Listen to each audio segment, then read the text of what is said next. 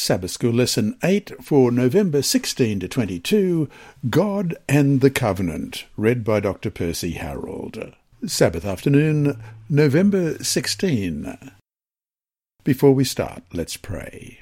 Our Heavenly Father, we thank you that we have a history in your word of the agreements, the covenants that you had with your people and with individuals. And as we study about this week, we pray that your Holy Spirit will guide us, that the words may jump out at us and grab us and show us what it is like to be working with you, being a friend with you, and also knowing who you are and our responsibility towards you. Bless us each one, we pray in Jesus' dear name. Amen. Our memory text this week is Nehemiah chapter 9, verses 38, and chapter 10, verse 39, and the second part of that. And because of all this, we make a sure covenant and write it. Our leaders, our Levites, and our priests seal it. We will not neglect the house of our God. Let's read that again.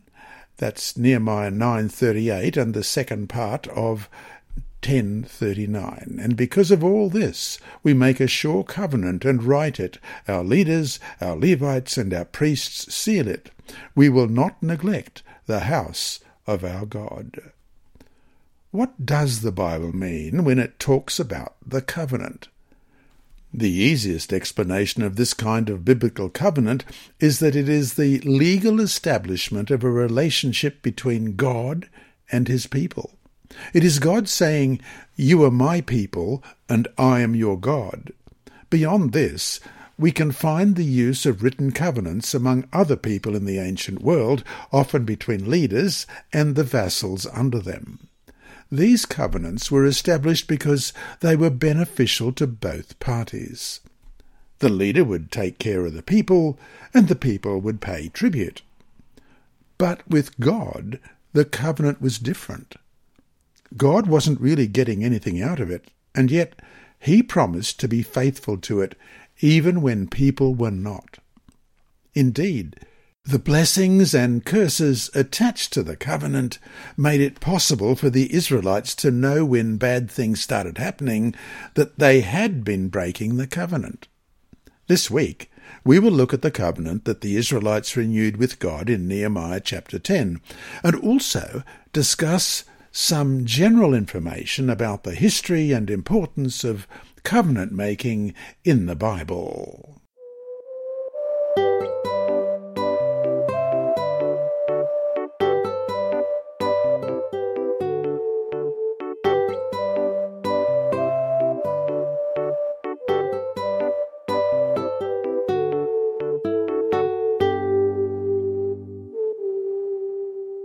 Sunday, November 17, the idea of the covenant.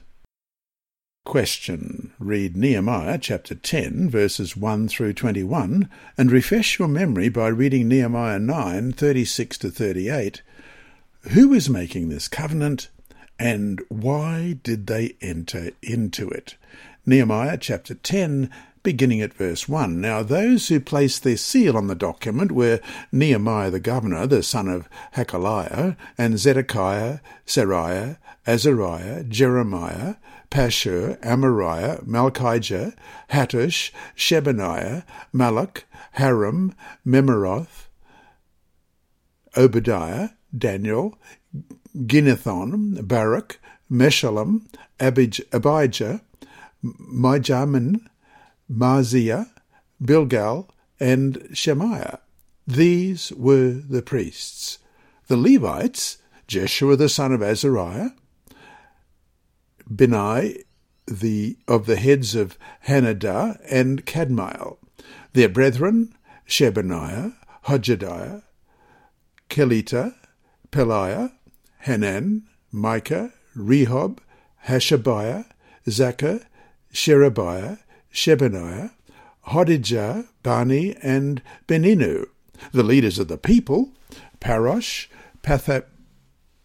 Pahath-Moab, Elam, Zatu, Bani, Asgod, Bebai, Adonijah, Bigvai, Adin, Ater, Hezekiah, Azur, Hodijah, Hashem, Bezai, Hariph, Anathoth, Nebai, Magpiash, Meshullam, Hezah, Meshezabel, Zadok, Jaddua, Pelatiah, Hanan, Anaiah, Hoshea, Hananiah, Hasab, Halohesh, Pilha, Shobek, Rehum, Hashabnah, Maaseiah, Ahijah, Hanan, Anan, Malach, Haram, and Baanah. Now the rest of the people, the priests, the Levites, the gatekeepers, the singers, the Nethinim, and all those who had separated themselves from the peoples of the lands to the law of God, their wives, their sons, and their daughters, everyone who had knowledge and understanding, these joined with their brethren, their nobles, and entered into a curse and an oath to walk in God's law, which was given by Moses, the servant of God, and to observe to do all the commandments of the Lord our God, and his ordinances and his statutes. And remember Nehemiah chapter 9, verses 36 to 38. Here we are, servants today, and the land that you gave to our fathers to eat its fruit and its bounty, here we are, servants in it, and it yields much increase to the kings. You have set over us because of our sins. Also, they have dominion over our bodies and our cattle at their pleasure, and we are in great distress. And because of all this, we make a sure covenant and write it. Our leaders, our Levites, and all the priests seal it. Although only the leaders signed the document, the text pointedly notes that all of the rest of the people entered into a curse and an oath to follow the law of God, as we read in Nehemiah 10, 28 and 29. What was so significant about the covenant that they all desired to enter into an agreement with God? In order to answer this question, we have to go back to the very beginning and understand the biblical idea of the covenant. The covenant was important because it was part of God's story in dealing with sinful humanity, and it demonstrated God's yearning for a relationship with people. It also allowed people to demonstrate their desire to be dedicated to God. The biblical creation story in Genesis 1 and 2 reveal not only the creation of the first humans, but the relationship between them and God, and between each other as well. However, sin then entered and broke all those relationships. Sin is the antithesis of creation, bringing decreation or death instead. The genealogy of Adam eventually splits as Cain chooses evil in Genesis 4, 8 to 19, and Seth embraces God in chapter 5, verses 3 to 24. Let's just read those. Cain chooses evil in Genesis 4, verses 8 to 19. Now Cain talked with Abel his brother, and it came to pass, when they were in the field, that Cain rose up against Abel his brother and killed him. Then the Lord said to Cain, "Where is Abel your brother?" He said, "I do not know. Am I my brother's keeper?" And he said, "What have you done? The voice of your brother's blood cries out to me from the ground.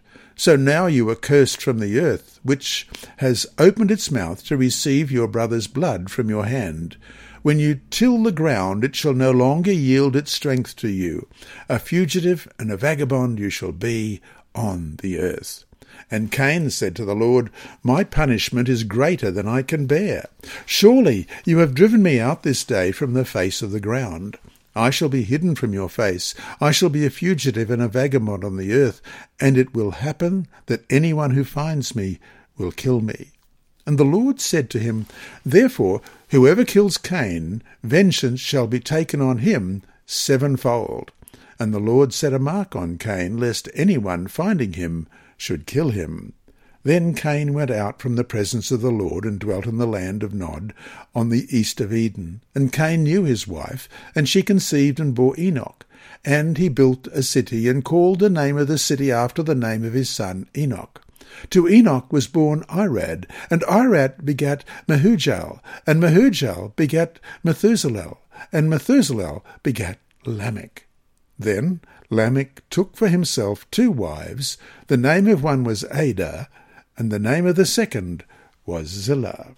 And Seth embraces God, we read about in Genesis 5, verses 3 to 24. And Adam lived 130 years, and begot a son in his own likeness, after his image, and named him Seth.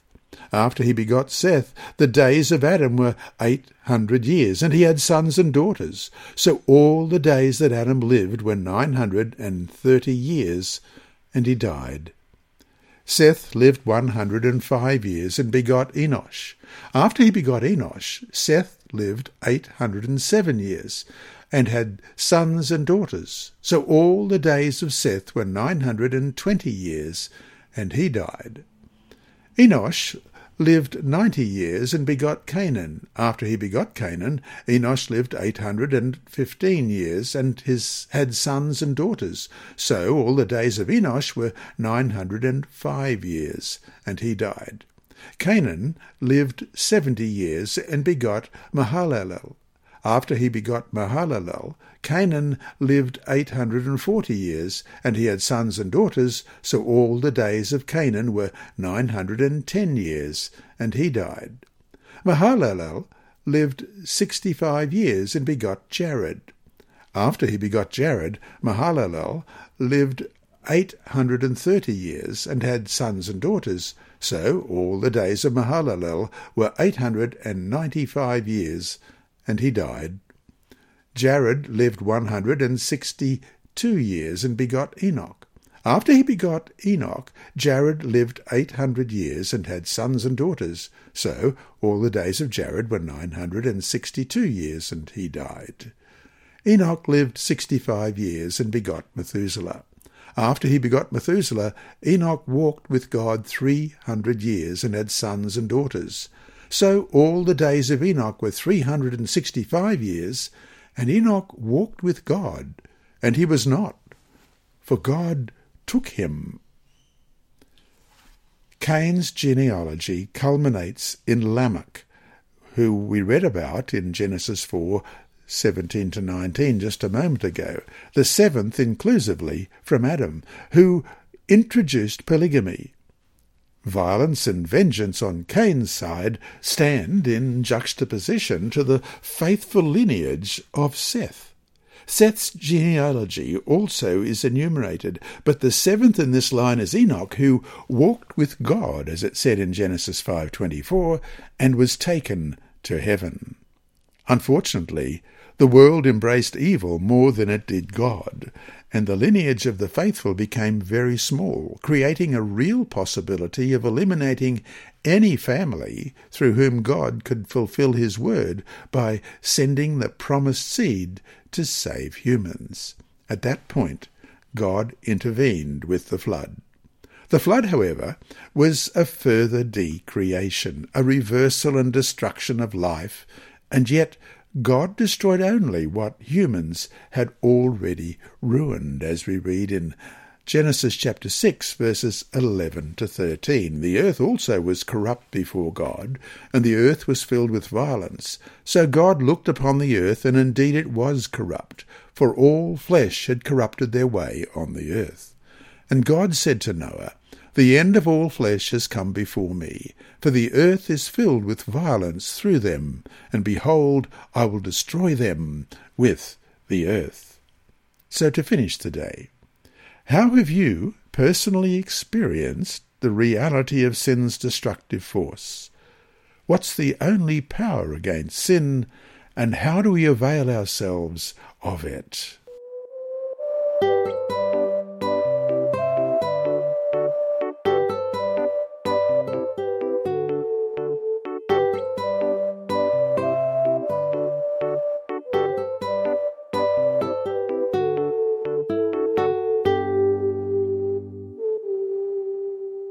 Monday, November 18. Covenants in History.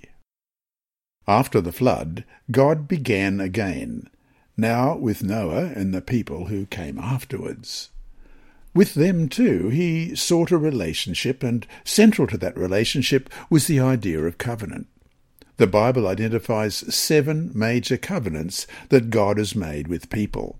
The first covenant was with Adam in Genesis chapter 1, 2, and 3. The second covenant was with Noah in Genesis 6, 7, and 8, and 9.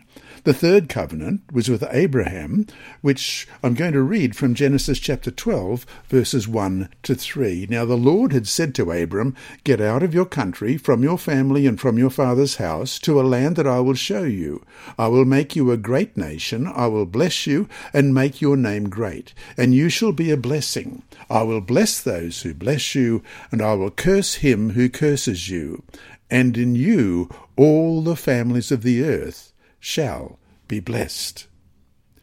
The fourth covenant, which was with Moses and the Israelite nation, known as the Sinaitic or Mosaic covenant, we read about in Exodus chapter 19 through to chapter 24.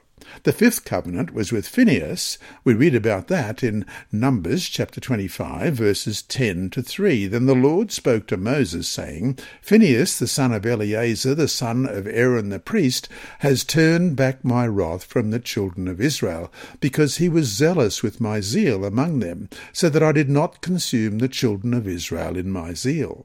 Therefore say, Behold, I give to him my covenant of peace, and it shall be to him and his descendants after him a covenant of an everlasting priesthood, because he was zealous for his God and made atonement for the children of Israel." And then there was the sixth covenant, which we read about in 2 Samuel chapter 7, verses 5 to 16. "Go and tell my servant David, thus says the Lord, Would you build a house for me to dwell in? For I have not dwelt in a house since the time that I brought the children of Israel up from Egypt, even to this day, but have moved about in a tent and a tabernacle. Wherever I have moved about with all the children of Israel, have I ever spoken a word to anyone from the tribes of Israel, whom I commanded to shepherd my people Israel, saying, Why have you not built me a house of cedar? Now therefore, thus shall you say to my servant David, Thus says the Lord of hosts, I took you from the sheepfold, from the following the sheep, to be ruler over my people, over Israel. And I have been with you wherever you have gone, and have cut off all your enemies from before you, and have made you a great name, like the name of the great men who are on the earth. Moreover, I will appoint a place for my people Israel, and will plant them, that they may dwell in a place of their own, and move no more. Nor shall the sons of wickedness oppress them any more as previously, since the time that I commanded judges to be over my people Israel, and have caused you to rest from all your enemies. Also the Lord tells you that he will make you a house. When your days are fulfilled and you rest with your fathers, I will set up your seed after you, who will come from your body, and I will establish his kingdom. He shall build a house for my name, and I will establish the throne of his kingdom forever. I will be his father, and he shall be my son. If he commits iniquity, I will chasten him with the rod of men, and with the blows of the sons of men. But my mercy shall not depart from him, as I took it from Saul, whom I removed from before you. And your house and your kingdom shall be established forever before you. Your throne shall be established forever. And then there was the seventh covenant, which we read about in Jeremiah 31, verses 31 to 34. Behold, the days are coming, says the Lord, when I will make a new covenant with the house of Israel and with the house of Judah, not according to the covenant that I made with their fathers in the day that I took them by the hand to lead them out of the land of Egypt, my covenant which they broke, though I was a husband to them, says the Lord. But this is the covenant that I will make with the house of Israel after those days, says the Lord. I will put my law in their minds and write it in their hearts, and I will be their God, and they shall be my people. No more shall every man teach his neighbour and every man his brother, saying, Know the Lord, for they all shall know me, from the least of them to the greatest of them, says the Lord. For I will forgive their iniquity, and their sin I will remember no more. Question. Read the following texts. What do they mean by the everlasting covenant? Genesis 9, verse 16, and chapter 17, verse 7, Isaiah 55, 3, and Hebrews 13, verse 20. Genesis 9:16 reads, The rainbow shall be in the cloud, and I will look on it to remember the everlasting covenant between God and every living creature of all flesh that is on the earth.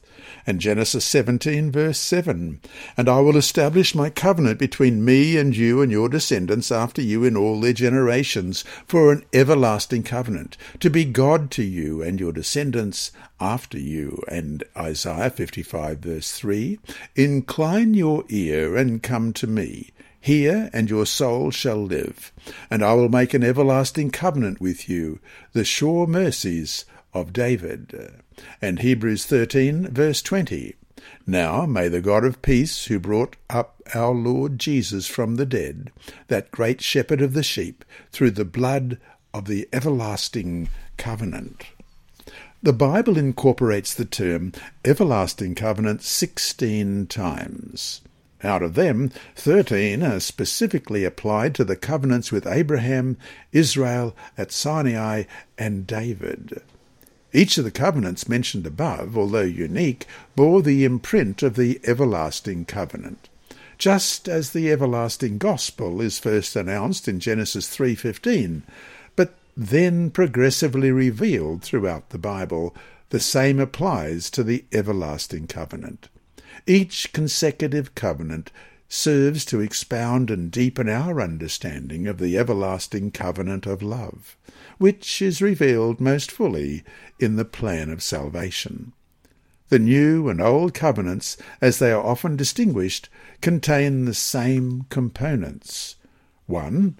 Sanctification. Jeremiah 31:33 reads, I will put my law in their mind and write it on their hearts. And we'll compare that with Hebrews 8, verse 10. For this is the covenant that I will make with the house of Israel after those days, says the Lord. I will put my laws in their mind and write them on their hearts, and I will be their God, and they shall be my people. And 2, reconciliation. I will be their God, and they shall be my people, it says in Jeremiah 31, verse 33. And Hebrews 8:10 again, For this is the covenant that I will make with the house of Israel after those days, says the Lord. I will put my laws in their mind and write them on their hearts, and I will be their God, and they shall be my people. And 3, mission. No more shall every man teach his neighbour and every man his brother, saying, Know the Lord, for they all shall know me, from the least of them to the greatest of them. That's Jeremiah 31, verse 34, and we compare that with Hebrews 8, verse 11. None of them shall teach his neighbour and none his brother, saying, Know the Lord, for all shall know me, from the least of them to the greatest of them. And justification, that's number 4. I will forgive their iniquity, and their sin I will remember no more. Jeremiah 31, verse 34. And we read that again in Hebrews 8, verse 12, For I will be merciful to their unrighteousness, and their sins and their lawless deeds I will remember no more.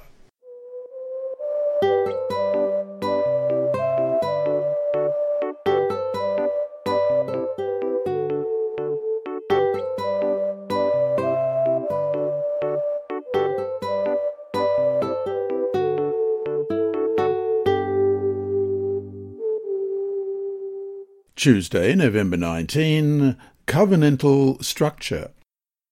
Bible scholars recognize that there is a typical structure to biblical covenants. This was seen even in covenants made by the ancient Hittites. That is, God communicated to the people in a manner that they, in their culture, could especially understand. The covenants that were common during the time of ancient Israel had the following parts: a preamble, who God is; historical prologue, that's the past relationship defined; stipulations or laws; blessings and cursings; witnesses; special provision or sign of the covenant. Thus, it should be no surprise that God used something similar in communicating to his people back then. He used what they were familiar with. For example, the whole book of Deuteronomy is written in the form of a covenant, because Moses invites God's people to enter into a new covenant relationship with their God.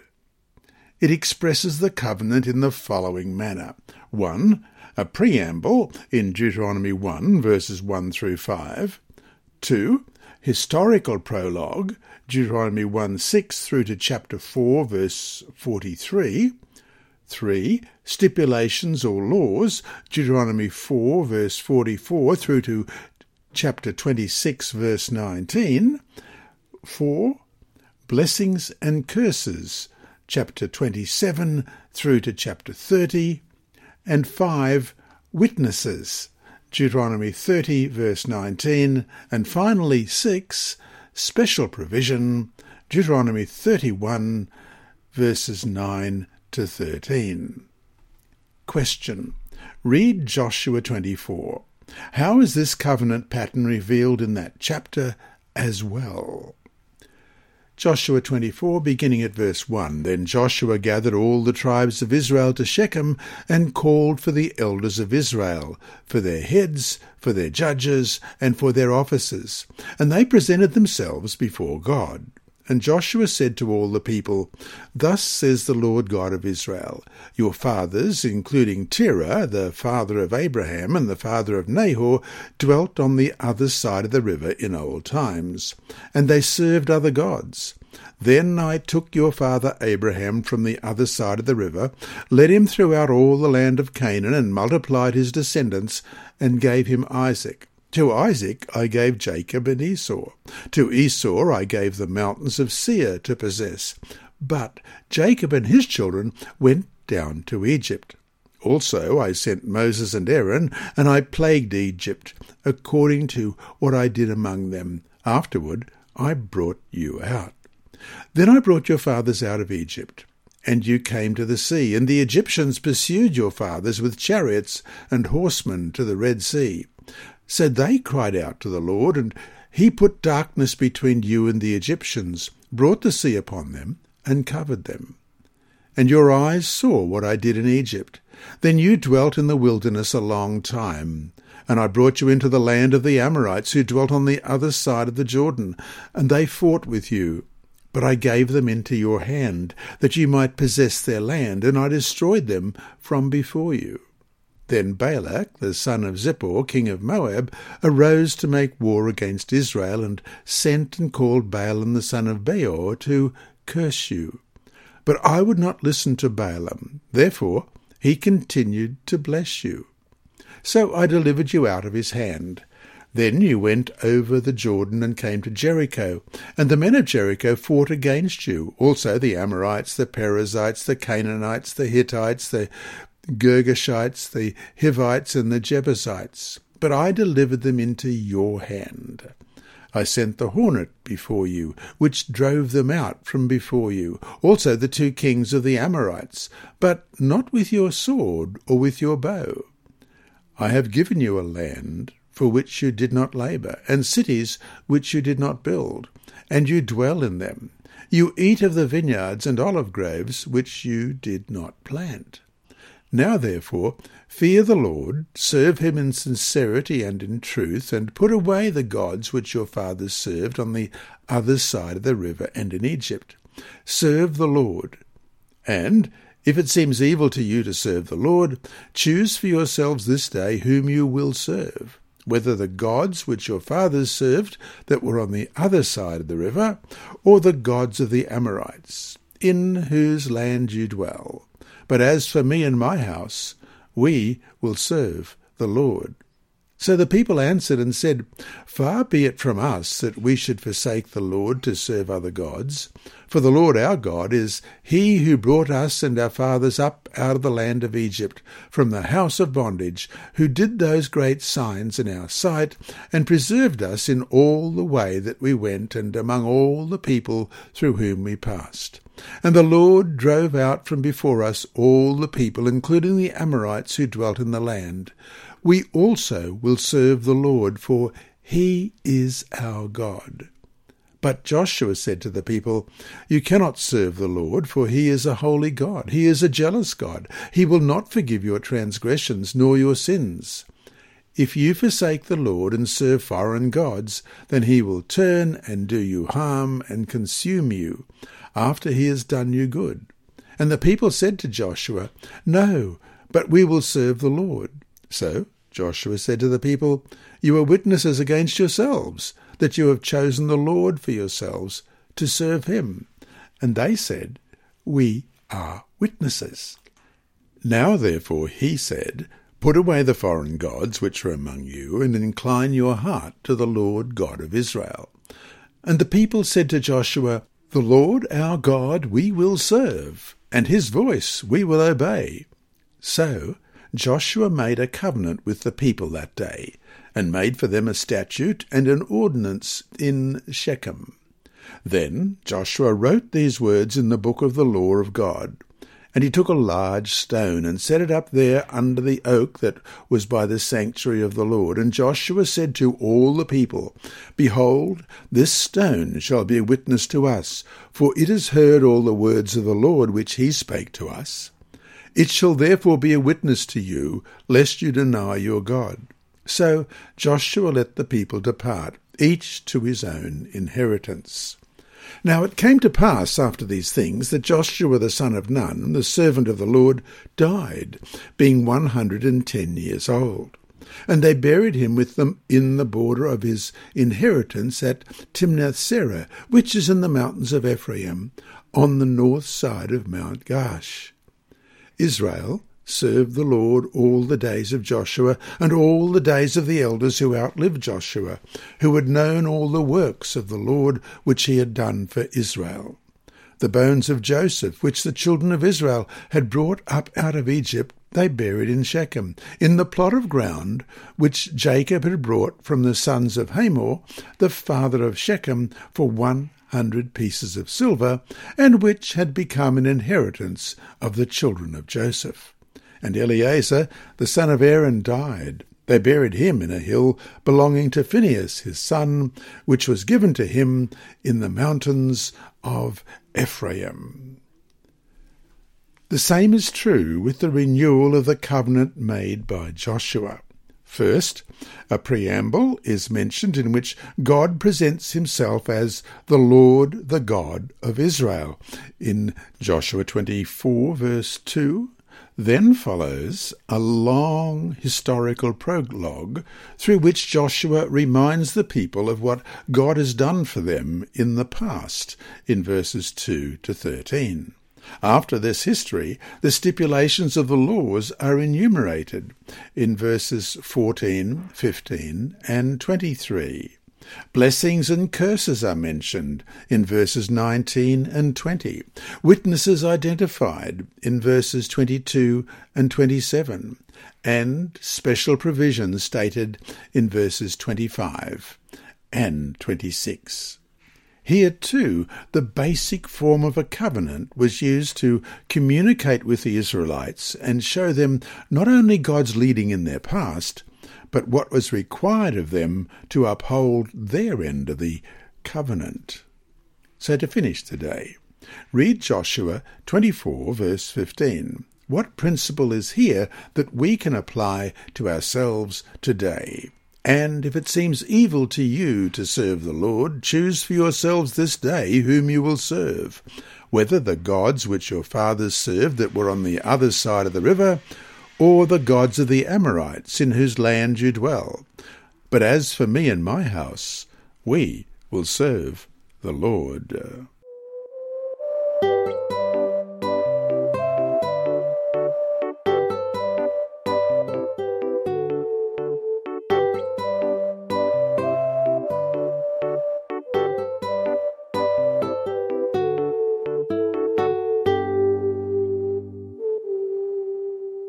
Wednesday, November 20. Pledges. Question. Read Nehemiah chapter 10, verses 30 through 39. What are 4 things the Israelites pledged to do as part of the renewed covenant? Nehemiah 10, beginning at verse 30. We would not give our daughters as wives to the peoples of the land, nor take their daughters for our sons. If the peoples of the land brought wares or any grain to sell on the Sabbath day, we would not buy it from them on the Sabbath or on a holy day, and we would forego the 7th year's produce and the exacting of every debt. Also, we made ordinances for ourselves to exact from ourselves yearly 1/3 of a shekel for the service of the house of our God, for the showbread, for the regular grain offering, for the regular burnt offering of the Sabbaths, the new moons, and the set feasts, for the holy things, for the sin offerings to make atonement for Israel, and all the work of the house of our God. We cast lots among the priests, the Levites, and the people, for bringing the wood offering into the house of our God, according to our fathers' houses, at the appointed times, year by year, to burn on the altar of the Lord our God, as it is written in the law.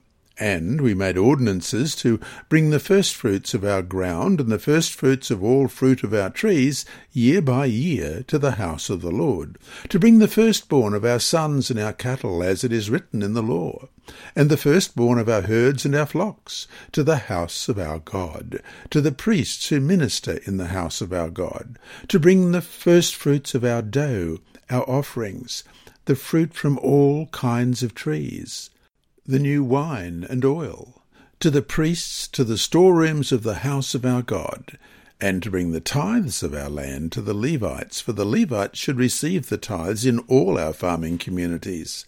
And the priest, the descendant of Aaron, shall be with the Levites when the Levites receive tithes, and the Levites shall bring up 1/10 of the tithes to the house of our God, to the rooms of the storehouse.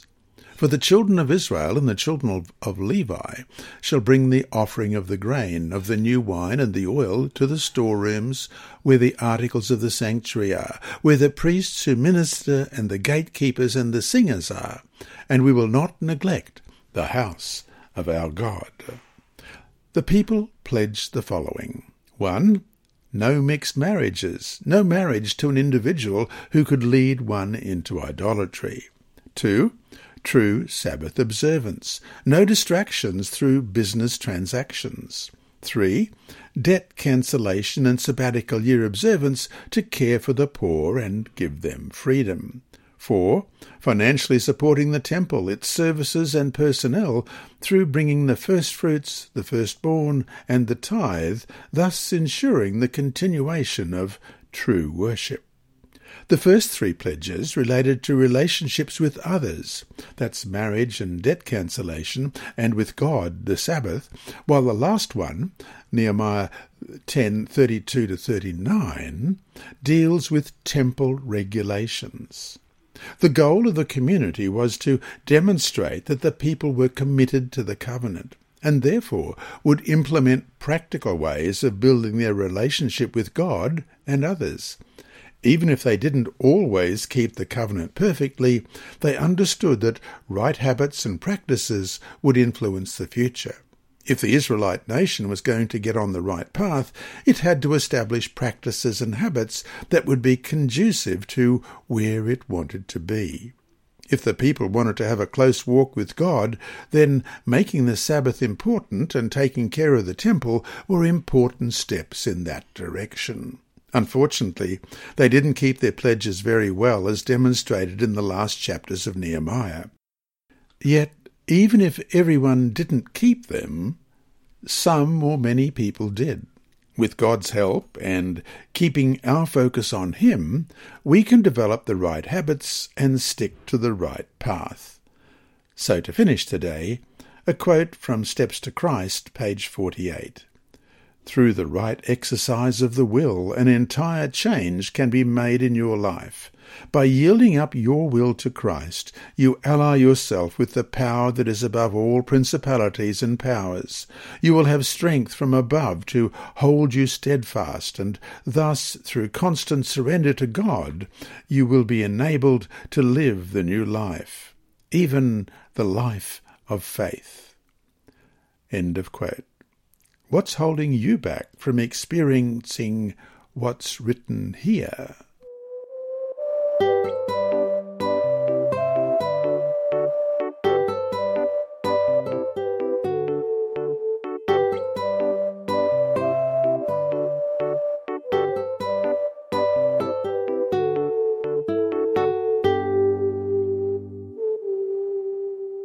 Thursday, November 21. The Temple. Question. Look at Nehemiah 10, verses 32 to 39 again. Why were the temple's practices essential for the Israelites, as shown by "We will not neglect the house of our God" in verse 39? Why was the temple so important for the faith as a whole?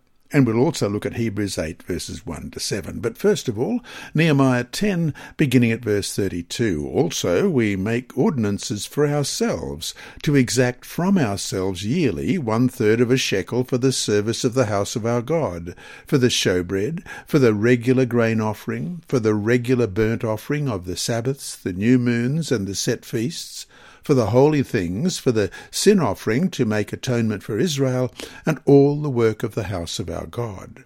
We cast lots among the priests, the Levites, and the people for bringing the wood offering into the house of our God, according to our fathers' houses, at the appointed times, year by year, to burn on the altar of the Lord our God, as it is written in the law.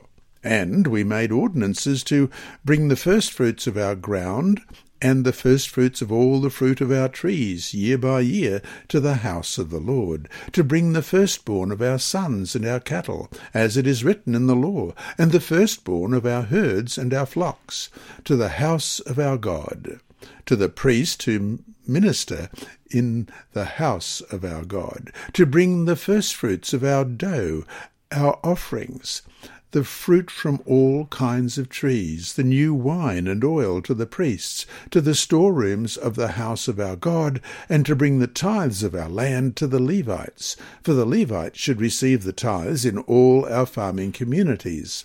And the priest, the descendant of Aaron, shall be with the Levites when the Levites receive tithes. And the Levites shall bring up 1/10 of the tithes to the house of our God, to the rooms of the storehouse. For the children of Israel and the children of Levi shall bring the offering of the grain, of the new wine and the oil to the storerooms, where the articles of the sanctuary are, where the priests who minister and the gatekeepers and the singers are. And we will not neglect the house of our God. And Hebrews 8, verses 1 to 7. Now this is the main point of the things we are saying. We have such a high priest who is seated at the right hand of the throne of the majesty in the heavens, a minister of the sanctuary and of the true tabernacle, which the Lord erected and not man. For every high priest is appointed to offer both gifts and sacrifices. Therefore it is necessary that this one also have something to offer. For if he were on earth, he would not be a priest, since there are priests who offer the gifts according to the law, who serve the copy and shadow of the heavenly things, as Moses was divinely instructed when he was about to make the tabernacle. For he said, "See that you make all things according to the pattern shown you on the mountain." But now he has obtained a more excellent ministry, inasmuch as he is also mediator of a better covenant, which was established on better promises. For if that first covenant had been faultless, then no place would have been sought for a second. The Israelites pledged to take care of the temple. Even though they were a small group financially oppressed by the kings, they decided they needed to give from the little they had in order for the temple to thrive and not just survive. Therefore, they chose to give 1/3 of a shekel for the temple service every year, instead of just when the census happened, as the law commanded. They allotted the responsibility for burning firewood on the altar to specific families, as they recognized that without organization the practice would wane.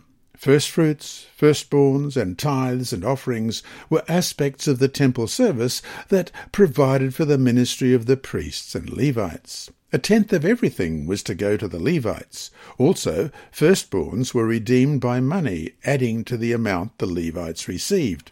However, 1/10 of the Levites' 10th went to the priests. The temple served as the heartbeat of the Israelite nation.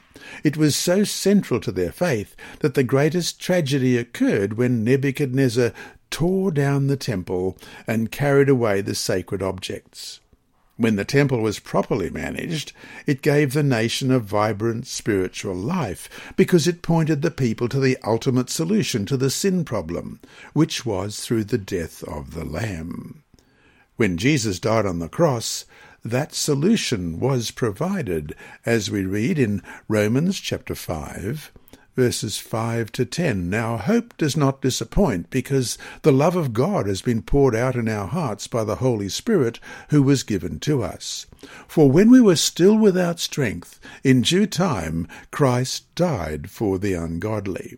For scarcely for a righteous man will one die, yet perhaps for a good man someone would even dare to die. But God demonstrates his own love toward us, in that while we were still sinners, Christ died for us. Much more then, having now been justified by his blood, we shall be saved from wrath through him. For if when we were enemies we were reconciled to God through the death of his Son, much more, having been reconciled, we shall be saved by his life. Moreover, through the yearly service of the Day of Atonement, the people learned that ultimately God had a plan to get rid of evil and sin for good.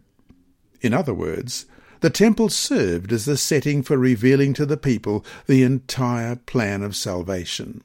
The lessons we can gain through looking at the temple services are immense and necessary to give us a bigger picture of God's character and to illuminate the plan of salvation. And so to finish the day, 1 Timothy 1:15 reads, "This is a faithful saying and worthy of all acceptance, that Christ Jesus came into the world to save sinners, of whom I am chief." What was Paul's hope, and how can we make it our own hope as well?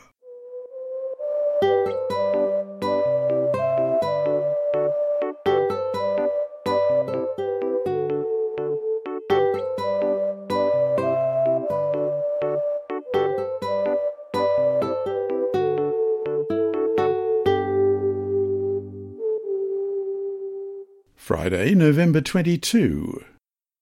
From the book The Great Controversy, page 418, we read, "The ministration of the earthly sanctuary consisted of 2 divisions.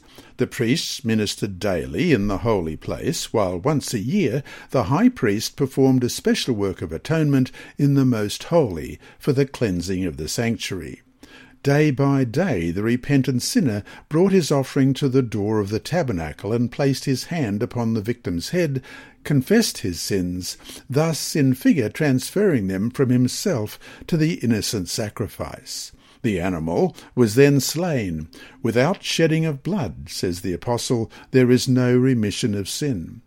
The life of the flesh is in the blood, we read in Leviticus 17:11. The broken law of God demanded the life of the transgressor, the blood representing the forfeited life of the sinner whose guilt the victim bore was carried by the priest into the holy place and sprinkled before the veil, behind which was the ark containing the law that the sinner had transgressed.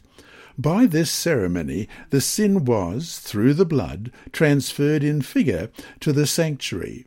In some cases, the blood was not taken into the holy place, but the flesh was taken to be eaten by the priest, as Moses directed the sons of Aaron, saying, God hath given it to you to bear the iniquity of the congregation, Leviticus 10:17. Both ceremonies alike symbolize the transfer of the sin from the penitent to the sanctuary. End of quote. And that brings us to our 3 discussion questions for this week. 1. Think about pledges you have made that you have broken, no matter how sincere and earnest you were in intending to keep them. What have you learned from that experience that perhaps can help keep you from making a similar mistake again? 2. Covenant is a legal establishment of a relationship. We broke it with God, but He is always faithful to His part, even when we are not to ours. How can this understanding of God's goodness and faithfulness draw humans into a close relationship with Him and thus help us live as we should? 3. Think of how many times you've been unfaithful to God and to promises we have under the new covenant. As we read in Luke 22, verse 20, likewise, He also took the cup after supper, saying, This cup is the new covenant in my blood, which is shed for you. And Hebrews 8, verse 13, in that He says, a new covenant, He has made the first obsolete. Now what is becoming obsolete and growing old is ready to vanish away. In Hebrews 9:15. And for this reason He is the mediator of the new covenant by means of death for the redemption of the transgressions under the first covenant, that those who are called may receive the promise of the eternal inheritance. Why is it so important, then, to understand the plan of salvation and the promise of forgiveness that we have because of the sacrifice of Jesus, whose blood sealed the new covenant for us?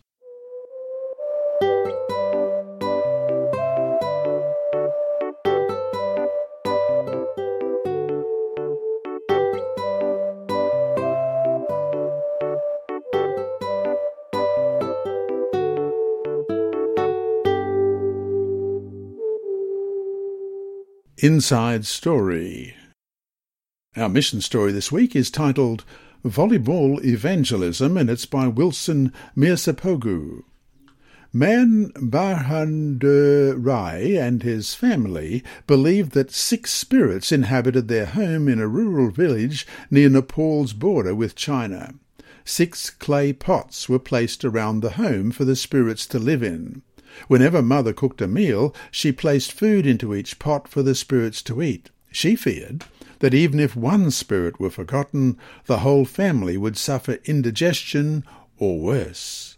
The parents wielded great influence in the village as the local spiritual leaders, and they hated Christianity, the belief in an unseen God. They preferred their visible gods of metal and wood. One evening, 18-year-old Man was walking home after work and heard a male voice speaking about a virgin who had a child. Man wondered who was making such an illogical statement. He followed the voice to a building and saw a man reading from a black book. After the meeting, Man argued with the man over his teachings. The man, a visiting Seventh-day Adventist pastor, simply smiled and invited the teen to return the next evening. After a week of meetings, Man obtained a Bible and determined to prove it wrong. The more he read, however, the more he felt convinced that Jesus is the living God. He gave his heart to Jesus. Father was furious when Man announced that he had become a Christian. He beat the teen and chased him from the village. Mother wept all night. In the morning she asked a friend to find her son and give him a lamb. Man accepted the lamb with joy and after praying felt a strong impression to sell it and buy a volleyball and net. Finding a piece of unused land between 5 villages, Man set up the volleyball net and started to play. Soon several young people passed by and asked if they could join him. "Sure," Man said, "but you have to memorize 1 Bible verse." The young people eagerly memorized a verse and began to play. As they played, other young people stopped and memorized verses to join in. When the match ended, the young people pleaded to play again. "Okay," Maan said, "but first you have to learn a song about my God." Before long, many had memorized whole Bible chapters and Christian songs. Then Maan heard that I would conduct a Bible school, and he shared his story on the first day. He introduced 3 young men seated nearby. "This is the result of my volleyball evangelism," he said. "These men have accepted Jesus and want to become Bible workers too." Maan, who's seen on the left, who had been disowned by his family, is no theologian. He is a frontline worker building a new family who will live forever in God's kingdom. And the article was written by Wilson Mearsapogo, who is Executive Secretary of the Seventh-day Adventist Church's Southern Asia Division. This week's lesson has been read by Dr. Percy Harold from Queensland, Australia. It is brought to you by Hope Channel, the Sabbath School Department, and through the services of Christian Services for the Blind. A video of this podcast also occurs on YouTube. Remember, God is always faithful.